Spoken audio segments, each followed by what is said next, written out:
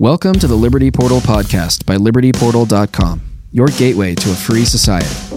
On this show, we examine current events through a libertarian lens, seeking truth, cracking jokes, and providing you with better arguments to advocate for a freer world.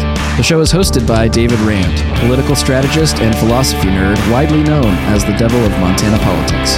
Henri Pellerin, Liberty Portal founder and editor, entrepreneur, and fitness enthusiast. And myself, Joe Sheehan, filmmaker and Liberty Portal producer.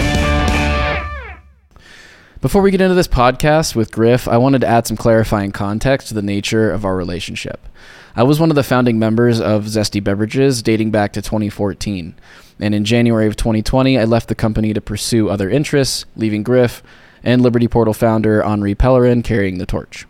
Obviously, we're all still great friends, and beyond that, Griff has a wealth of personal and professional expertise that make him a compelling guest as we dive into these current events surrounding health, entrepreneurship, and government. In addition, you may have also noticed that Zesty Beverages is the inaugural sponsor for this podcast, and I, for one, could not be more grateful for their support. The team at Zesty continues to do meaningful work to promote fun and healthy living with their products, and this episode presented a unique opportunity to catch up with an old friend and colleague while simultaneously exploring why their support of this show is such a natural fit.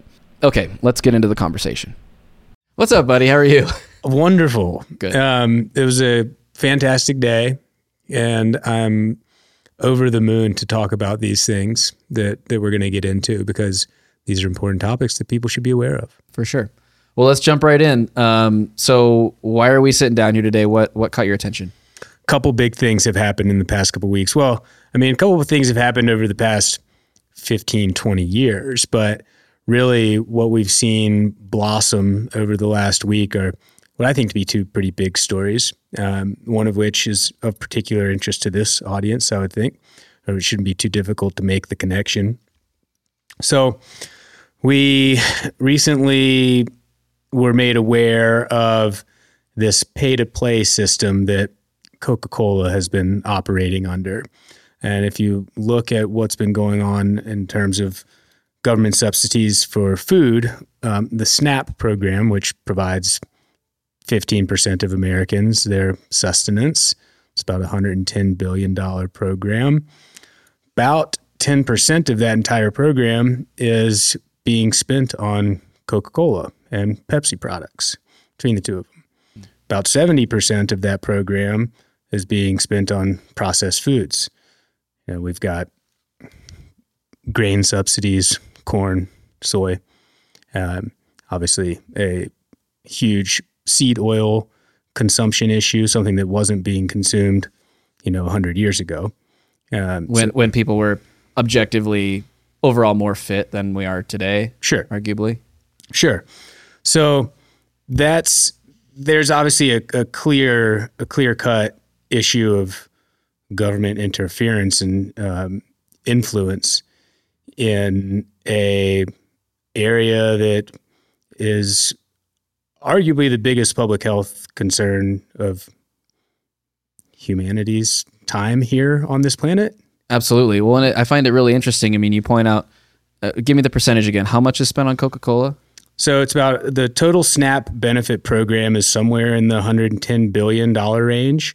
And of that, Coke is getting about 10%. 10%. They won't, they're not. So they're getting $11 billion a year from the SNAP program. Between Coke and Pepsi. So effectively, these major soda brands are themselves being subsidized by taxpayer dollars. It's a not insignificant portion of their entire revenue. And I mean, I think we all know that the result of a lifetime or even some consumption of high fructose corn syrup, of all these ingredients is not good for you, right? I mean, there was a time when they wanted to ban soda in schools, right? So like, obviously there's the awareness, it seems like generally, that this product isn't good, yet the government is funding it.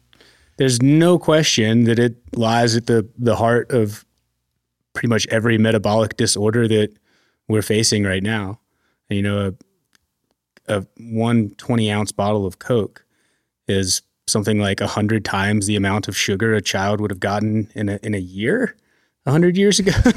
Something ridiculous. Something in that. It's a lot. Yeah. It's not like that's not that far off. If that number might be a little inflated, it's not that far off. Yeah, we should pull this up. We'll superimpose it. But the increase in the amount of sugar consumed every year by the average American has gone like parabolic as far as I remember looking at this graph. It's pretty extreme.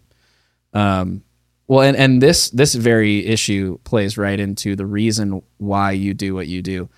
Tell us a little bit about Zesty and the mission behind the company. Yeah, absolutely. Zesty Beverages was founded in 2016 by Joe, myself, and a couple other folks.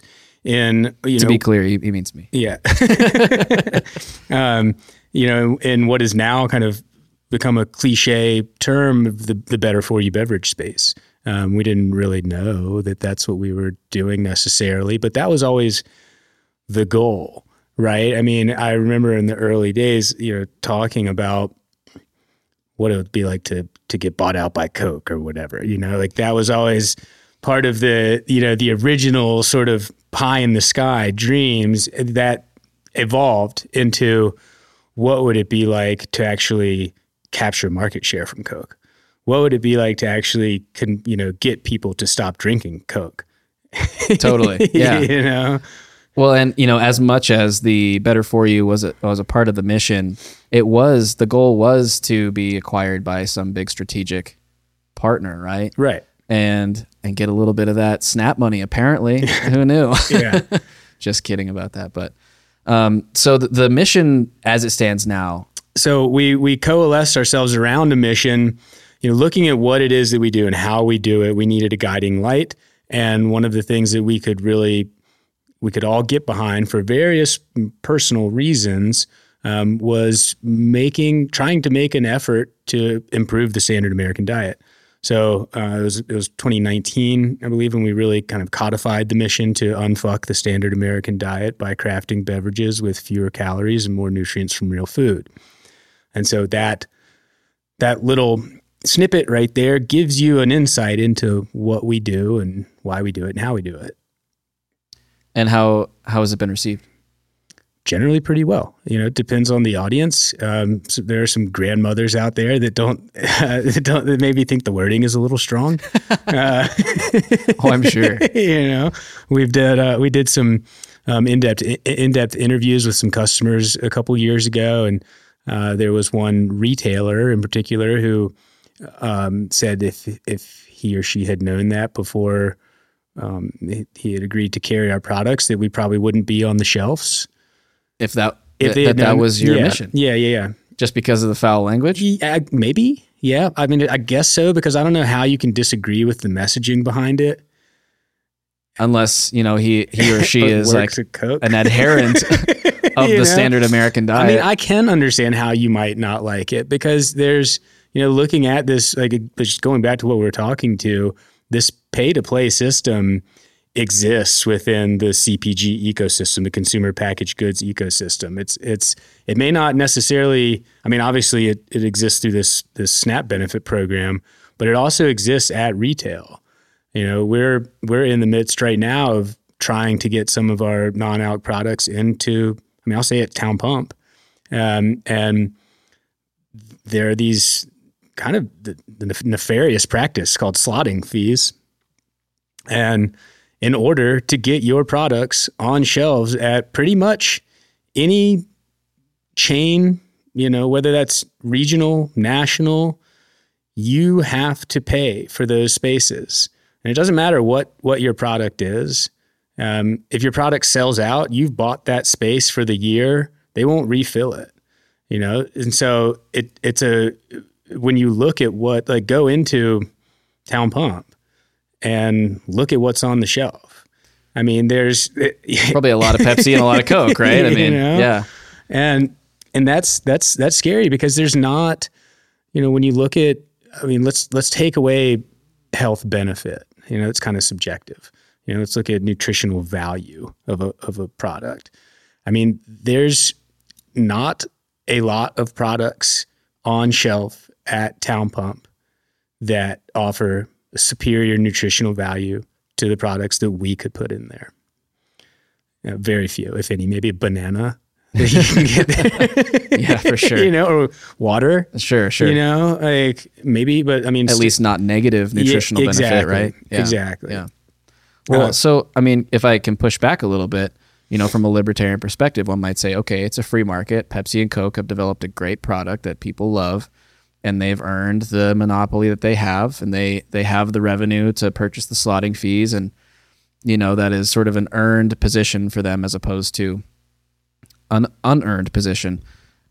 The only complicating factor, I guess, then is this whole SNAP thing. Like, you can spend SNAP money at Town Pump? Absolutely. Absolutely. So then that kind of shifts the conversation a little bit, where it's like, okay, are we giving these entrenched incumbent corporate multinational companies an advantage over small brands in retail? And I think the answer is yes. We're not only giving them an advantage, we are systematically dismantling the health of our you know, most valuable resource in doing so. And that to me is, I mean, the bigger issue. Obviously we do care deeply about free market. You know, that is something that we obviously we believe in, we support it. Nothing is, I mean, very few things more important than that. Of course. But when it comes down to, you know, what the future of humanity is going to look like, you know, that to me is the much more nefarious aspect of what's going on here. For sure. Well, and that kind of segues nicely into the second piece of news that we had come up earlier this week, which was that pediatric doctors are now encouraging children as young as 12, 13 years old to start taking prescription drugs and potentially even resort to surgery to fix obesity issues. Is that right? Yeah, there's a bit more nuance to that, but yeah, explain, please. But yeah, you got the gist. So, it's been about 15 years since the American Association of Pediatrics, APA, AAP, whatever, you get the idea. Mm-hmm. They've been sort of waiting in the wings, not really issuing any kind of guidance, and just sort of watching as childhood diabetes has increased about 700x. Seriously? Yeah. Oh my God. Yeah. It's pretty unbelievable. Seems to be something they should pay some attention to. Yeah, to the point where I think it's something like 25% of all American kids under the age of 13 are suffering from type 2 diabetes. 25%? Yeah. Mm-hmm. It's like 40% of all Americans. I'm sorry, say that it's again? It's like 40% of all Americans. Have type 2 diabetes. Yeah. That's like so much worse than I ever could have imagined. Like, yeah. I didn't know that. Like, why don't more people know that? I don't know. That's such a huge thing. I'm not sure why. I mean, but that's why we're here. That's true. You know, or, I mean, there's, when you look at it in particular, it's like diabetes, you know, this pathology of insulin resistance, right? I mean, it kind of underpins every metabolic disorder that we face. It is certainly the underpinning of the top 6 or 7 ways that people are most likely to die, you know, and most of these are certainly preventable. Yeah. I mean, cancers, obesity, heart disease, you know, Alzheimer's is type 3 diabetes. I don't know. I mean, you might maybe have I've heard that correlation applied lately. Yeah. It is this, I mean, it's insulin resistance of the brain, in the brain. You know, it is a misfiring, basically a degradation of a signaling pathway that allows the brain to normally get rid of proteins to shuttle them out, and they kind of aggregate and cause some weird aberrant formations. And I'm not a doctor. Important disclaimer. Yeah. No doctors in the room. I'm currently. Not a physician, but I do have many years of studying infectious disease. I did study prion disease, which is a central nervous system, does affect brain chemistry and biology. You know, these are things that I've spent a lot of time working on in professional settings, and have a fairly good grasp of how obviously degrading they are to human populations. For sure. I mean, it's hard to ignore. Well, it seems that way. If 40% of all Americans have type 2 diabetes, that's amazing. And I just made another connection. My grandmother had Alzheimer's, and literally every day for maybe 40 years, she drank a Pepsi, at least one. You know, Not to rag on Pepsi directly, a lot of brands out there, but I just made that connection. And I think it's an interesting one to at least like start to formulate some conclusions from. Yeah, there's the obviously correlation, causation, et cetera. No proof in the pudding, but however, that stuff's garbage, and it's we weren't supposed to, evolutionarily we weren't meant to metabolize that form of sugar in that quantity, as often as we are. Yeah. Well, so what is Zesty doing to change that right now? A couple things. So, when we started out, we were mostly focused on non-alc beverages, and we certainly still very much are. And as we grow, my focus definitely is on solving problems in the non-alc space. We have a unique opportunity in that we also make alcohol. And so we looked at how we can improve that space. And, let's take away, I get this question a lot, how I can, really clap back on health related issues selling alcohol. And I will admit that I've had to do some mental gymnastics, over the years to really understand why I feel so strongly while still creating something that is a drug.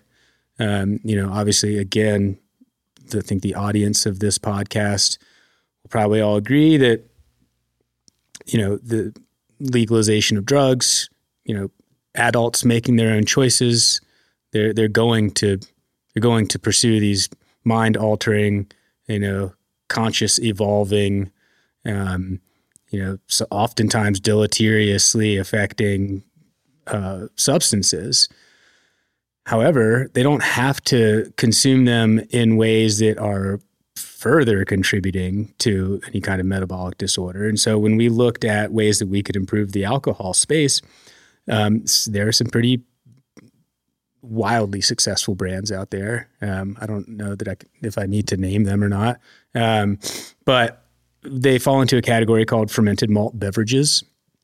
And these are things like hard teas or, like overly sweet canned margaritas or, bottled margaritas. I mean, you remember these things, what I'm talking about, and everybody does. And these are called FMBs, fermented malt beverages. And generally speaking, I think cheerleader juice is another good term. Wonder where that came from. These are just very rich in calorie, high in sugar, beverages that are contributing a significant amount of excess sugar consumption to the population. We just did some back of the napkin calcs on two of, to even call them a competitor is not even fair. We are but a blip on the radar compared to what, the volume that these brands are doing. But two of the big ones that we have alternatives for, between their two top selling SKUs, just the two top selling SKUs, not their entire portfolio. Based on the volume of those two SKUs sold in 2022, it was about 50 million excess pounds of sugar consumed in the American diet. That's two beverages underneath different brand portfolio's. Wow. So that's just scratching the surface. Yeah. Wow. Exactly. 50 million pounds of sugar. Yeah. and there are like dozens of these brands, and each of these brands has like dozens of SKUs underneath them, and they're selling millions and millions and millions of dollars worth of these products every year, typically to lower socioeconomic classes. I don't know if you know this, but the highest per capita rate of twisted tea is sold over at the Town Pump in Browning. You're kidding. Nope. Highest per capita in the country? Yeah. Sold in Browning, Montana. Yeah. Mm-hmm. That's quite a dubious claim to fame. Right. So we look at where we can make improvements, and, the sad fact of the matter is a lot of these people who are picking up a twisted tea, will probably never pick up what we're, the alternative that we're offering. That's a hard pill for me to swallow. But I can't sit idly by when we have a platform, when we have the ability to make these things, when we know we can not only make them taste better, but offer a superior nutritional value. And that, I think, is kind of the crux of it. Like the whole point of why we do business is, I mean, we live and die by the value that we do or don't bring, and humans kind of live and die by the nutritional value of the products they consume, So there's a responsibility that businesses have or should feel very responsible for the health of their consumers. And we do. And that's why we make these drinks. That's awesome. And in order to cut back on this, like 50 million pounds, or contributing to that excess consumption, you guys use technically artificial sweeteners. Is that right? Or what are they? What are you using instead? Yeah, it's not a perfect solution or system yet, but we use the one that we think is close to perfect. So they're typically, these have been referred to as non-nutritive sweeteners. And so these are the things like stevia, sucralose, ACE K. You've seen these, I think aspartame, sucralose, like these kind of bubbled up. These were some of the original, Sweet and Low. These are some of like the original non-nutritive sweeteners. Stevia has gained a lot of popularity recently, and we can get into why I think that is. But the one we use is called monk fruit. And monk fruit, of all of these non-nutritive sweeteners, it actually does have some nutritional value to it. And so it actually comes from a gourd that's native to China. And it's the same family as a cucumber. And we use the juice that is just mechanically pressed and concentrated. So there's no chemical processing involved in this particular sweetener like there is in a lot of the other ones. And the sweetness comes from an antioxidant. It's about 200 times sweeter than sugar. It's the only one of all of these that there's documented human use for the last 1,000 years. Oh, really? Yep. Interesting. And so these are among the reasons why we use it. So it's got long-term safety data, is what you're saying. Yeah. Relatively. Yeah. I mean, let's like be honest. I mean, again, this is a product that is only grown in China. Why is that? China has some pretty strict rules of governance when it comes to native fauna and its removal from their territories. Okay. They want to preserve their competitive advantage and keep exclusivity of this amazing sweetener. Probably. I mean, sounds like a totalitarian thing to do, I guess. I know. And that's, here's where we have to, have a kind of make a leap of faith, because most of the work that's been shown, most of the studies that are out there to support its safety and efficacy, obviously they've been approved by the FDA. They all came from the Wuhan virology lab. They all came from China.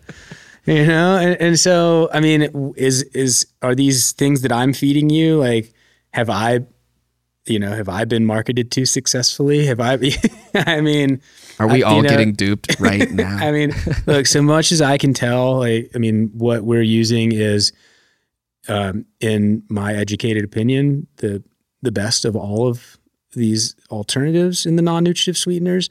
There is a plentitude of data to suggest some pretty deleterious effects of some of these other non-nutritive sweeteners. Yeah, I mean, I was going to say, when you mentioned sucralose, aspartame, I was like, oh my gosh, I mean, that's like got a laundry list of negative side effects attached to it by now, right? Totally. And so what about the other ones? Well, I mean, the big question surrounding all of them is how they are. Well, there's really two. I mean, what they're doing to elicit an insulin response in the body. Because you've got this pretty. It's not that complex. I mean, it's a fairly simple communication pathway between your gut and your brain, and there's some of these are it's being suggested. It's not even being suggested. You can look at the data here. Like there is definitely the wires are being crossed in your gut microbiome and its ability to communicate the good bugs with the rest with themselves. This is called quorum sensing. That is certainly being negatively impacted by some of these artificial sweeteners, or the non-nutritive sweeteners they call them.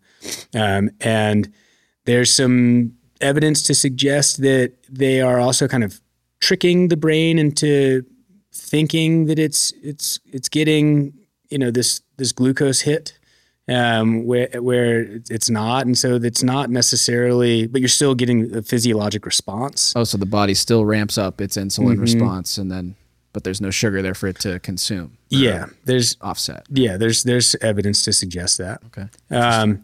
Now, I don't think that there's enough long-term evidence or, in terms of like randomized controlled trials to be able to pull a lot of these things or say they're not, generally regarded as safe, which is, that whole generally regarded as safe thing, it's basically looking to,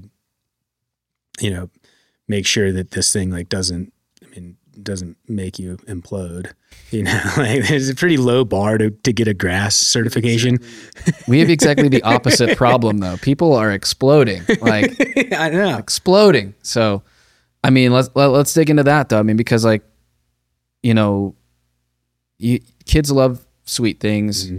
Crappy foods are constantly marketed to children. You see the sugar cereals on the bottom of the shelf, right? Like we've got an issue with the way that we approach children and education and food, and like how do we address that? Right. So I guess I realized that we went off on a tangent and didn't necessarily get back to what we were talking about with the recent guidance from the APA. It's all relevant. But yeah, exactly. So we can kind of like tie this all together. So what obviously we're seeing this what's becoming an epidemic of just mass proportions with metabolic disorders, obesity, heart disease, cancer, diabetes, et cetera. So we're seeing it developing in a very vulnerable population, children under the age of 13. So the American Pediatric Association is looking at ways to combat the problem, and we tend. Or our medical system tends to want to look at intervention methods that continue to support the medical system, right? So one of the things that they're looking at, or what they've encouraged the use of, is a drug called semaglutide. And even before the APA guidance, kind of started making the rounds. You and I were kind of like texting earlier this week, and there's the 60-minute piece regarding this drug semaglutide, and its brand name Wegovy. And we were immediately, a little concerned because I think right from the outset, 60 Minutes, or they're doing this piece on Wegovy, and they make no attempt to hide the fact that Novo Nordisk, the manufacturer of Wegovy, is an underwriter of the 60 Minutes program. Oh, imagine that. Brought to you by Pfizer. Yeah. So I was curious, and as I'm wont to do with my background in academia, I started digging around on PubMed and Web of Science and JAMA and a couple different journals, and was curious where what semaglutide or whatever it's called, what these drugs are all about, how their efficacy has been tested, why they are being so widely prescribed. And it was concurrently, that basically like the very next day when we started seeing anything about the APA's guidance. So after digging into some of these articles, most of the evidence I could find to support its use were done in trials. The cohorts consisted of mainly middle-age, obese white women. Seems to be, by and large, the demographic that they were focusing the efforts on determining if these drugs had any efficacy. One study in particular was looked at the use over 68 weeks, and the baseline, everybody in the study started at around 110 kilos. So these are like big women. You know, Can you convert that to pounds? I'm sorry. I think it's like 222 pounds or something like that. 230 pounds, somewhere in that zone. Damn. That's where they were all starting.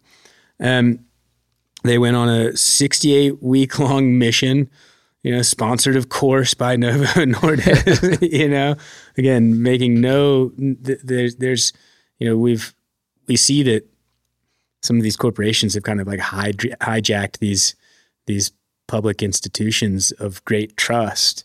You know, when you see a peer-reviewed journal or a peer-reviewed article from Harvard Public Health or something, you assume the best generally, right? I mean, these are the things that are informing our policy decisions. So, you know, we assume that they're not being co-opted, but the fact of the matter is their private interests are controlling the design, they're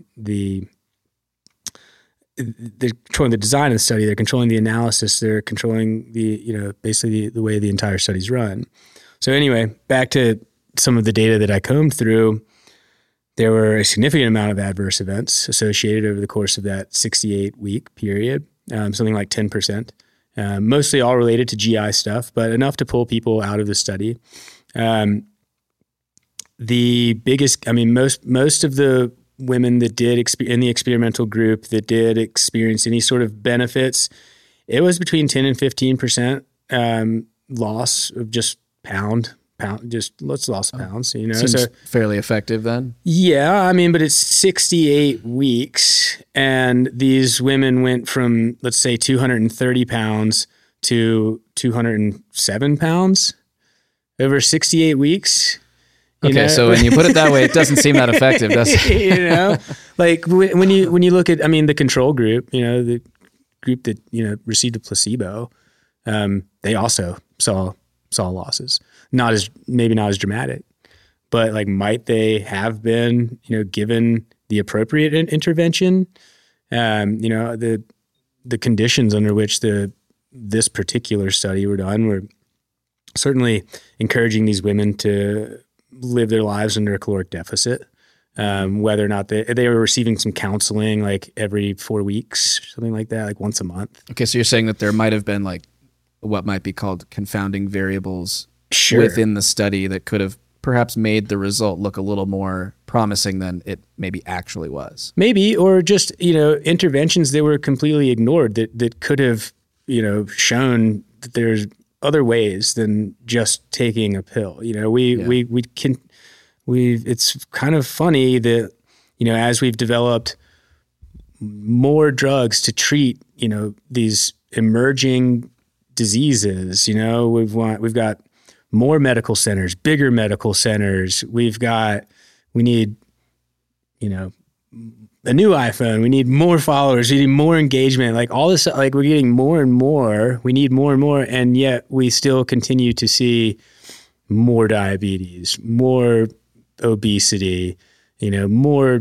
depression, you know, more, I mean, you name it. It's like all of the treatments, you know, for these things that we're trying to solve are just continuing to just basically feed into the complex to continue building it. So what we really need to look at is what our lifestyle interventions are, because I think the big thing that this, you know, the APA, and granted, there again, it's a nuanced thing. This is a document that's much longer than how it was broken down by CBS, and there is a bunch of other stuff that like we could get into that is,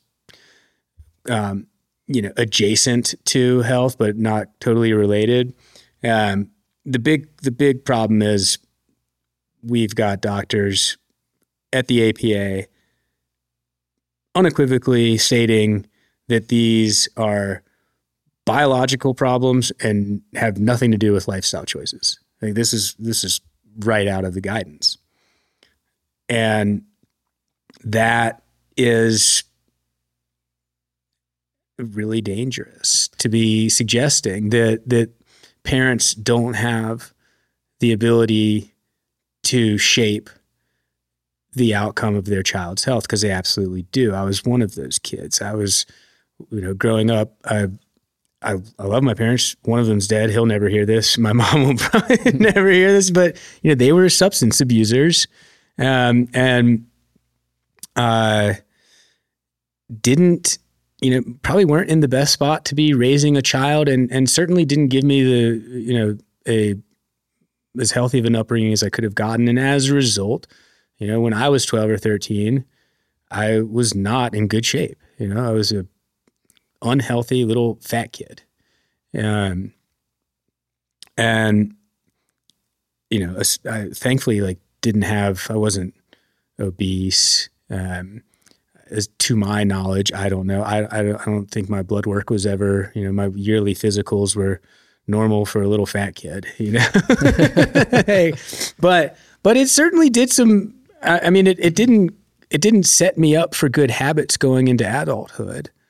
And as I grew out of my teen years and metabolism slowed down, my habits, my addiction to sugar, to processed food, to fast food, to alcohol, all of it, I had no control over any of that stuff.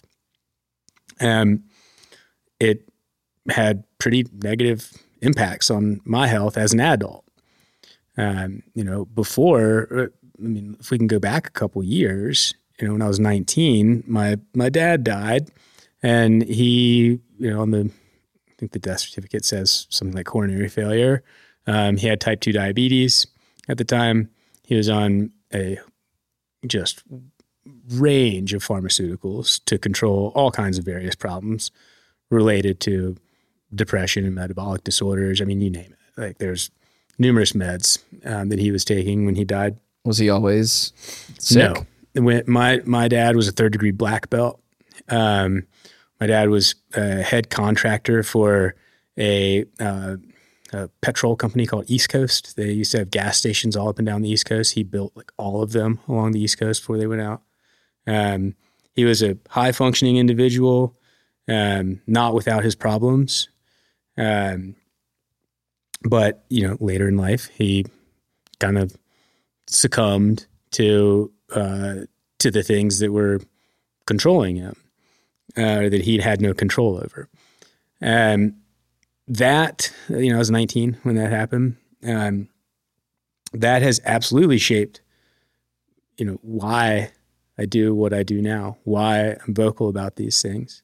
That was a big turning point for me. It took me a number of years to realize that was a turning point, right? It wasn't like at 19, I flipped a switch. But it plays a big role now. And then more recently, my ex-wife's sister's son, he developed a brain tumor.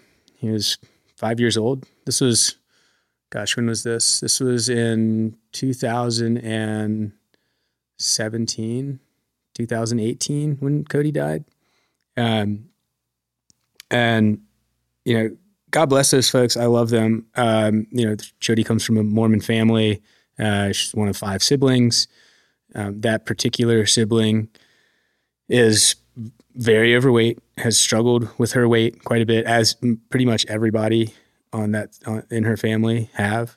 I watched Cody, a small child develop a brain tumor, something that nobody should have to go through, but particularly watching a really sweet little boy go through something like that is really devastating. And to watch his family continue to feed him poison on a regular basis, that was a really, really difficult thing to watch. Cancer is driven by sugar. Insulin resistance is the root cause of every metabolic disorder that we can totally prevent. And so watching these things, watching them hit close to home, and then watching them, happen to myself. 2 years ago, I guess it was in 2021, was the first time I got blood work done in a number of years. the results were not good. My A1C levels were off the charts. I was very pre-diabetic. The last time I had blood work done was in like college before that, and I was pre-diabetic then, and that was 10 years ago or something. But you're older and wiser and decided, wow, actually maybe I should act on this at this point. Exactly. So that was a turning point because, I experienced it through people close to me. I was continuing to experience it in my life. And, the beauty of being an adult is you're just so much better equipped to make those decisions than you were when you were a child because of, essentially this nature versus nurture thing. I mean, I wasn't equipped to make those decisions as a kid because I was shown some poor habits and those traveled with me. Well, and you're also a child. I mean, children don't have the brain development to see long-term consequences of short-term actions. Kids are kids, Exactly. They need guidance, right? Exactly. And so then what is the long-term consequence of putting your child on these drugs that are, while they're growing, these drugs that are simulating hormones, these drugs that are causing, artificial response of their physiology, while they're developing, what's the long-term impact there versus like giving them some like really robust tools to handle the world. Totally.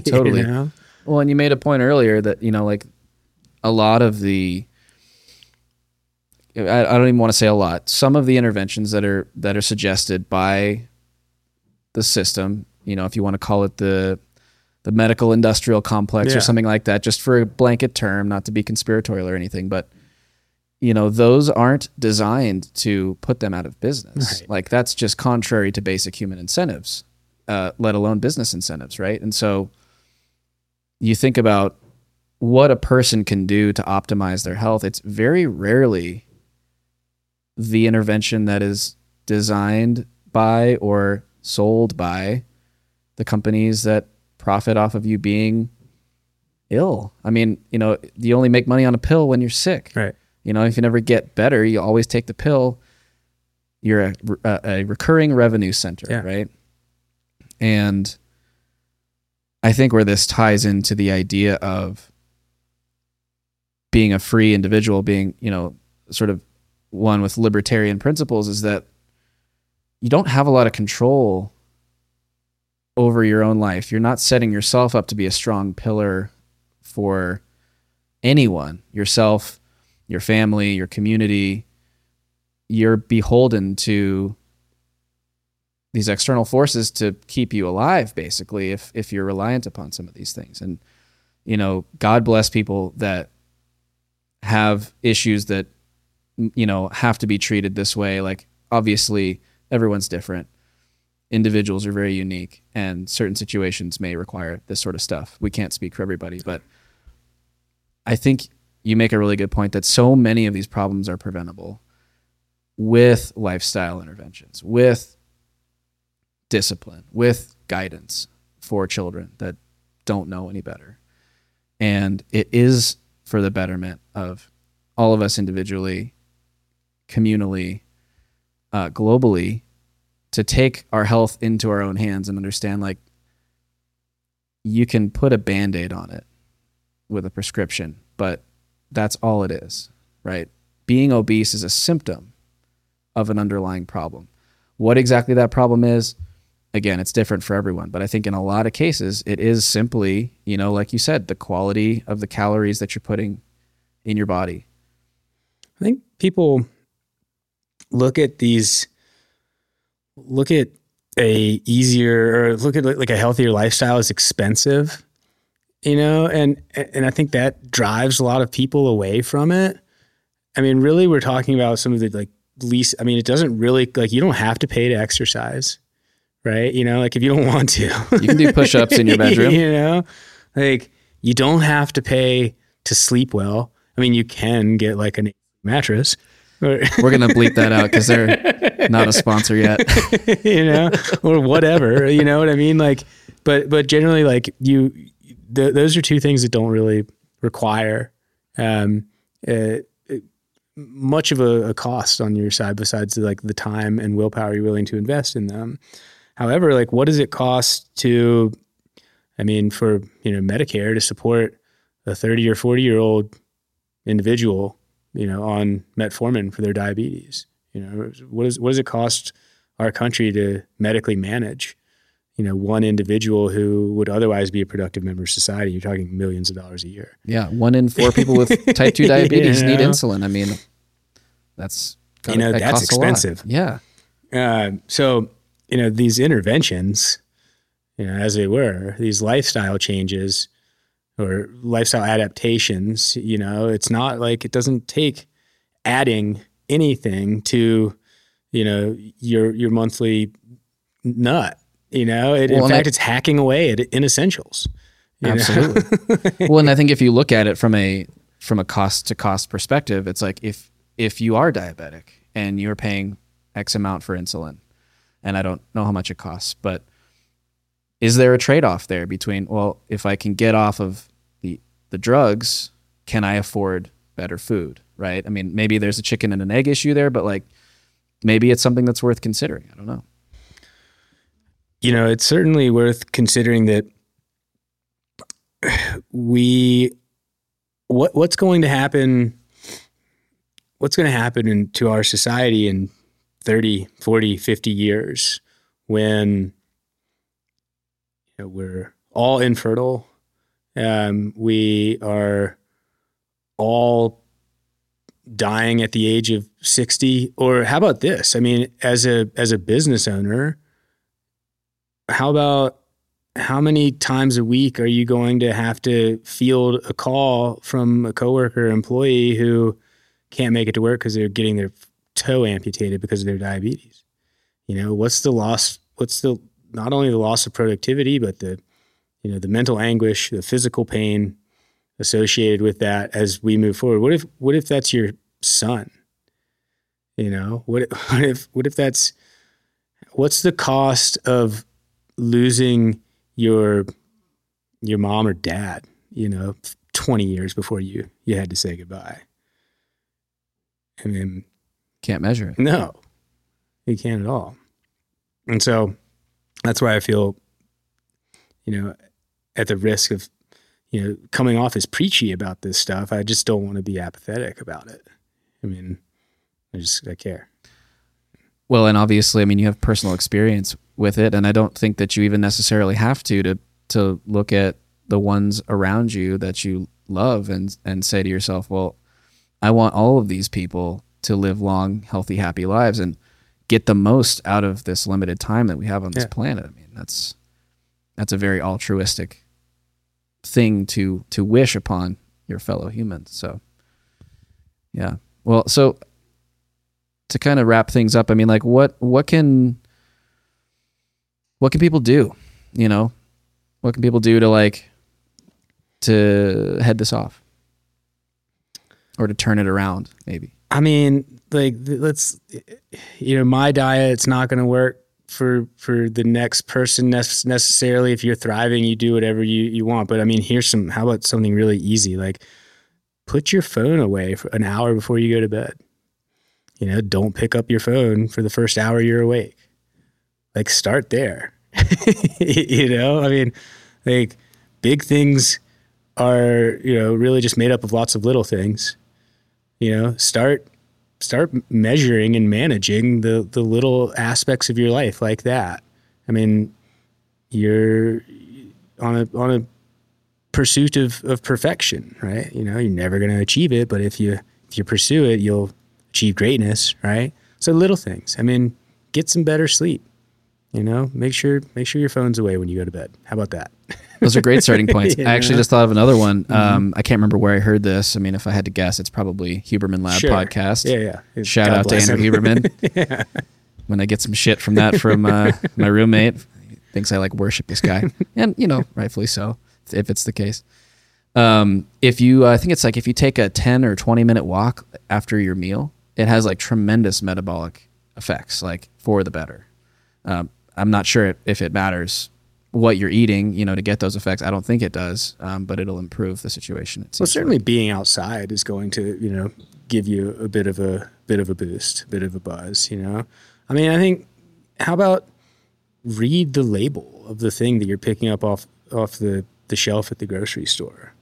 When I remember the first time I did Whole30, which was, I guess this was like 2019. Man, I was just floored by the amount of products that have added sugar to them. Cans of tomatoes, there's added sugar. It's like, it's just snuck in, just hiding in all kinds of food, hiding in food that looks like it's healthy. Yeah. I mean, just read some labels, avoid added sugar. Easy, pretty simple. Is there anything else that you avoid other than sugar? Yes. I avoid alcohol. I avoid grains. And I don't not drink ever. I will enjoy a, nip of tequila here and there, or, have certainly consumed some Zesties this year, we make them. I believe in them. I don't drink them every day. I don't drink them every week. I don't drink, I might not drink in the course of a month.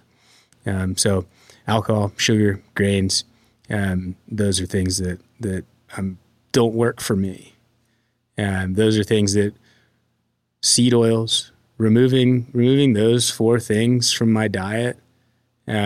Basically anything that, isn't evolutionarily appropriate to a human. Like, if I removed those things from my diet, which I did, I've seen great results. My testosterone levels are right where they should be. My lipids are great. I'm no longer pre-diabetic. Like, everything is what, I'm happy with the way I look and perform. I'm mentally clear, and it's because I don't eat sugar, processed sugar, high fructose corn syrup, sucrose. I don't eat sugar. I don't consume any grains, don't drink alcohol. And those are, and I definitely don't eat any seed oils. I mean, those 4 things, they made a huge difference in my life. But you do you. If that doesn't work for you, if eating raw liver doesn't float your boat, that's cool. Do your thing, whatever makes you happy, but just be intentional about it. I mean, sounds cliche, but eat for a purpose, right? Sure. Be and measure it, keep track, see what you're doing. It don't have to be it doesn't have to be every single calorie is watched, but know what food does to you. Your body is a great indicator of if your diet is working for you or not. It's it tells you. I mean, for sure. You've probably experienced that. Absolutely. Yeah, definitely. Every time I drink milk, I know, yeah, maybe I shouldn't do that. It's probably because it's pasteurized. That could be. Still looking for a good under the table source of raw milk. Actually, raw milk is legal in Montana. Yeah, now. thanks to our buddy David, and the hard work of his team and all the legislators. Yeah, I'm grateful for him for sure. For sure.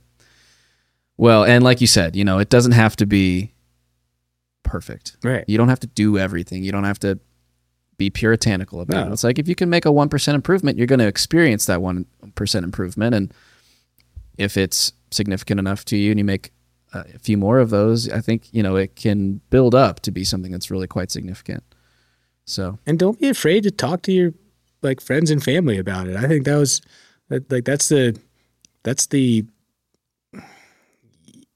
a really tricky chasm to cross, being open and honest with the people that are close to you, because it might drive some people away. It can rub people the wrong way. So figure out a way to have these conversations with your family. For sure. At least the people that are close to you, yeah. People that may listen to you. Well, this conversation may rub some people the wrong way. We're about to find out. Yeah. Put it on the internet for all the world to see. Griff, if people wanted to check out Zesty or follow you online, where do they do that? ZestyBev, at ZestyBev on Instagram is going to get you, most of the things that our organization believes are important from a beverage perspective. Just a beverage perspective. For now. Time will tell. You have to check it out to find out. Griff, thanks for the conversation. Thanks, brother. Man. Appreciate you, man. Love you, buddy. A lot of fun. Love you too. Thanks for tuning in to the Liberty Portal podcast. For more episodes, news, and Liberty-focused content, visit libertyportal.com and be sure to follow us on Twitter and Instagram. If you liked what you heard on the show, we appreciate you sharing it with your friends and giving us a review on your podcast platform of choice.